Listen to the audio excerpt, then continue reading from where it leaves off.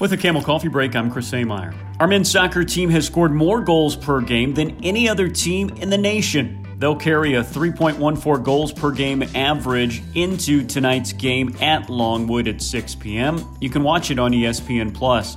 In addition, the team swept the Big South Weekly Awards as Jake Morris, Frank Momo, and Tyler Young grabbed the Offensive, Defensive, and Freshman of the Week awards.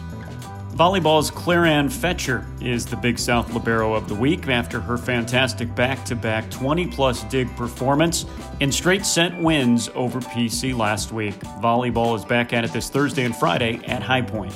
For the second straight week, women's soccer's Jessica Donald and Lena Peabody are the attacking and defensive player of the week. Women's soccer is riding a 3-game unbeaten streak and will play at Gardner-Webb on Sunday. Raza Welsh is the Big South Freshman of the Week after racking up 2 goals and 3 assists last week. Her Camels are at Coastal Carolina today at high noon. You can watch it on ESPN+. With the Camel Coffee Break, I'm Chris Ameyer.